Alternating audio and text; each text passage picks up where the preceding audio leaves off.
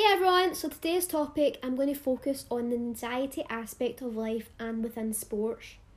So personally for me, I believe anxiety is such an important aspect to cover and an important topic to learn about, especially within this current time, as perhaps everyone has went through a stage of anxiety within their life, and being stuck in the house at the moment is just going to uplift that anxiety and make it worse. So hopefully listening to this, you'll possibly find ways to push aside that negative anxiety and try and achieve it with positive thinking. So anxiety is an important contributor to consider within an athlete's performance. So within this topic that I'm going to talk about, I personally asked a professor at the University of Stirling a couple of questions regarding to what anxiety is and how to overcome it, and I'll be explaining her thoughts within this podcast as it evolves. So, this professor defined anxiety as being something that people can have a negative or a positive impact on behaviour and can fluctuate within intensity and frequency. So basically in Shannon terms, at some point of our lives we've all experienced some sort of anxiety, whether it be worrying about deadlines catching up with us, meeting new people, or perhaps trying to live up to those high expectations set upon us by others.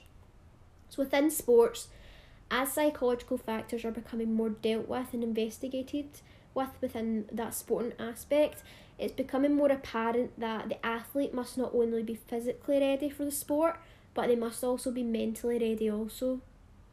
So in regards to that professor, I then followed up with the question of what triggers anxiety, and to her response she explained how anxiety is individual, so therefore understanding the individual's needs and their demands before handling the situation is a key aspect within that situation and within that mindset.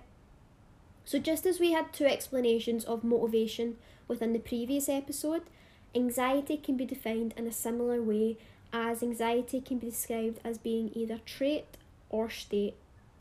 So state anxiety is the psychological and physiological responses they feel during performing, whereas trait anxiety is the personality of the performer when participating in that sport. So breaking this further down into terms that are more likely relevant within the aspect, state anxiety arises in high pressure situations. So for example, within basketball, a high pressure situation would be taking a free throw, as everyone is watching you and everyone's expecting you to score that easy basket. Whereas trait anxiety relates to characteristics in which we're born with. So for example, perhaps you're sitting in that exam room and you're sweating and shaking. However, you look over at your friend and you see them laid back and chill. This would refer to your friend having that low trait anxiety, leaving you with that high trait anxiety. So another way to put this information into action would be to say that having high levels of trait anxiety could relate to having a greater somatic response. So therefore, by saying somatic response, I'm referring to that sensation of panics, sweats, shaking. So basically this response is just what your body responds to in those high pressure scenarios.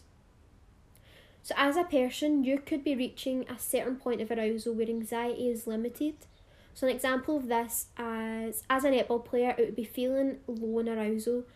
So this netball player would be feeling less motivated, this decreasing effort levels, which could mean that they just can't be bothered defending within the game, this leaving a player unmarked, allowing the other team to possibly make easy passes and easy shots.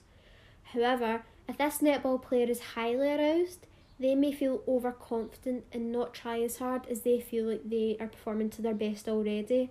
So this may result in poor passes, allowing for that easy interception from the other team.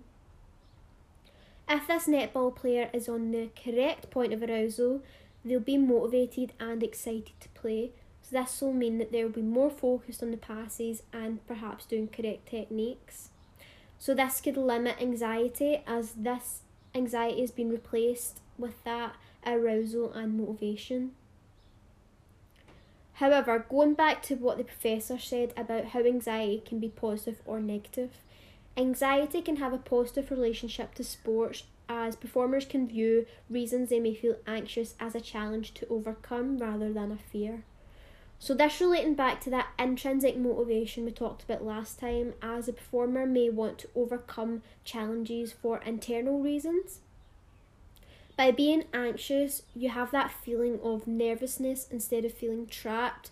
Within that feeling, you should embrace the negative energy and use that within your outcome. So this negative energy can provide the fuel for you to reach high and complete those goals that you've set. So an example of this nervous energy is perhaps a 100-metre sprinter is getting ready to race. They may be telling themselves that they're going to fail. So to use that negative thought and those negative words, the performer will gain that nervous energy and try and block those negative feelings.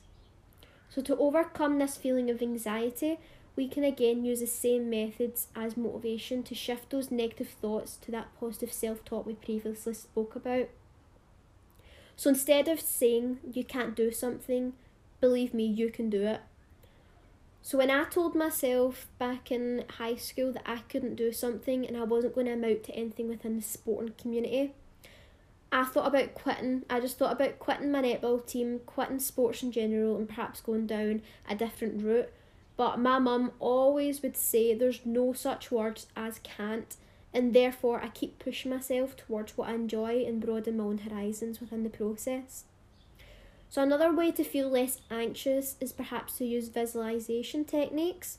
So for example, in a day-to-day life scenario, if you're perhaps feeling anxious about talking to someone, do what I do and rehearse your words or rehearse that scenario prior to what's happening. So silly as it sounds, I usually get anxious when I need to pay something in like perhaps a cafe or even just a wee shop.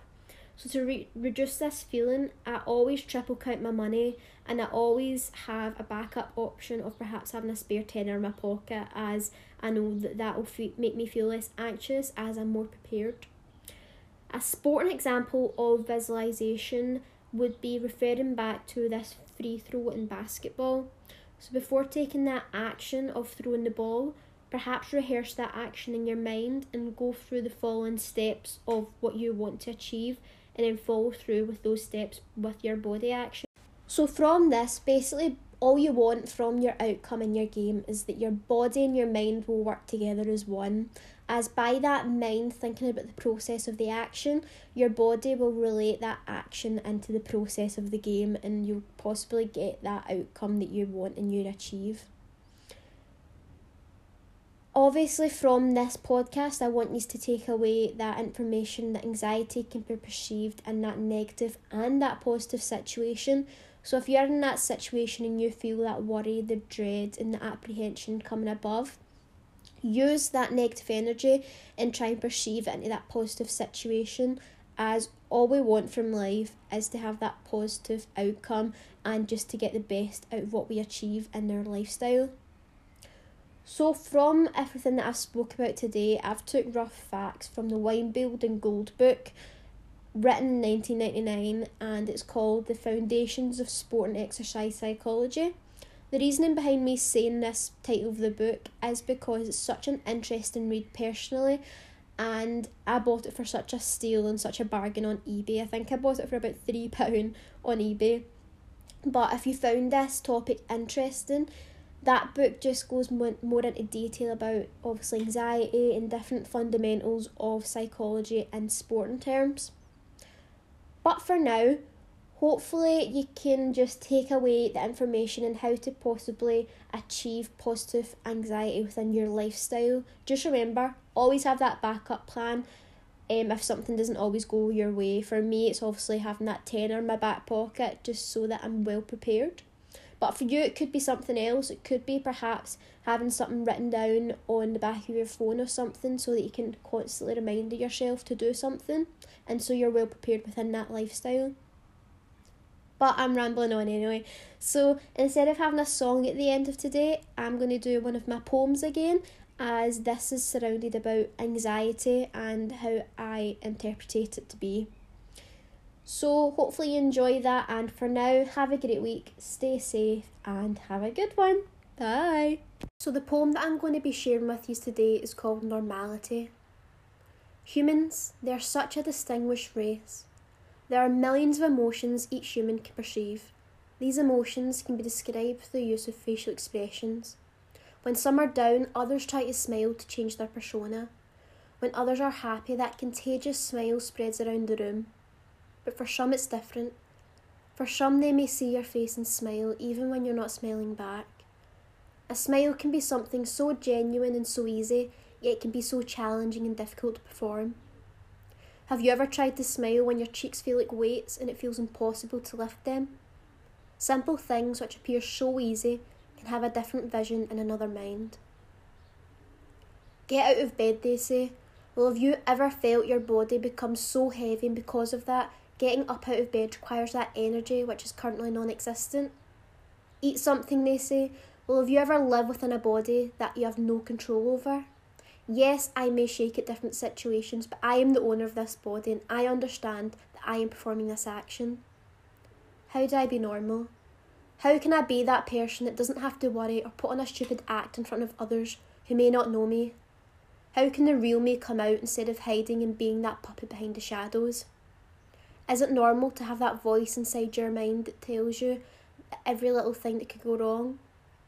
That little voice that controls every single action that I take. That little voice, yet I can't seem to get rid of it. Is that normal?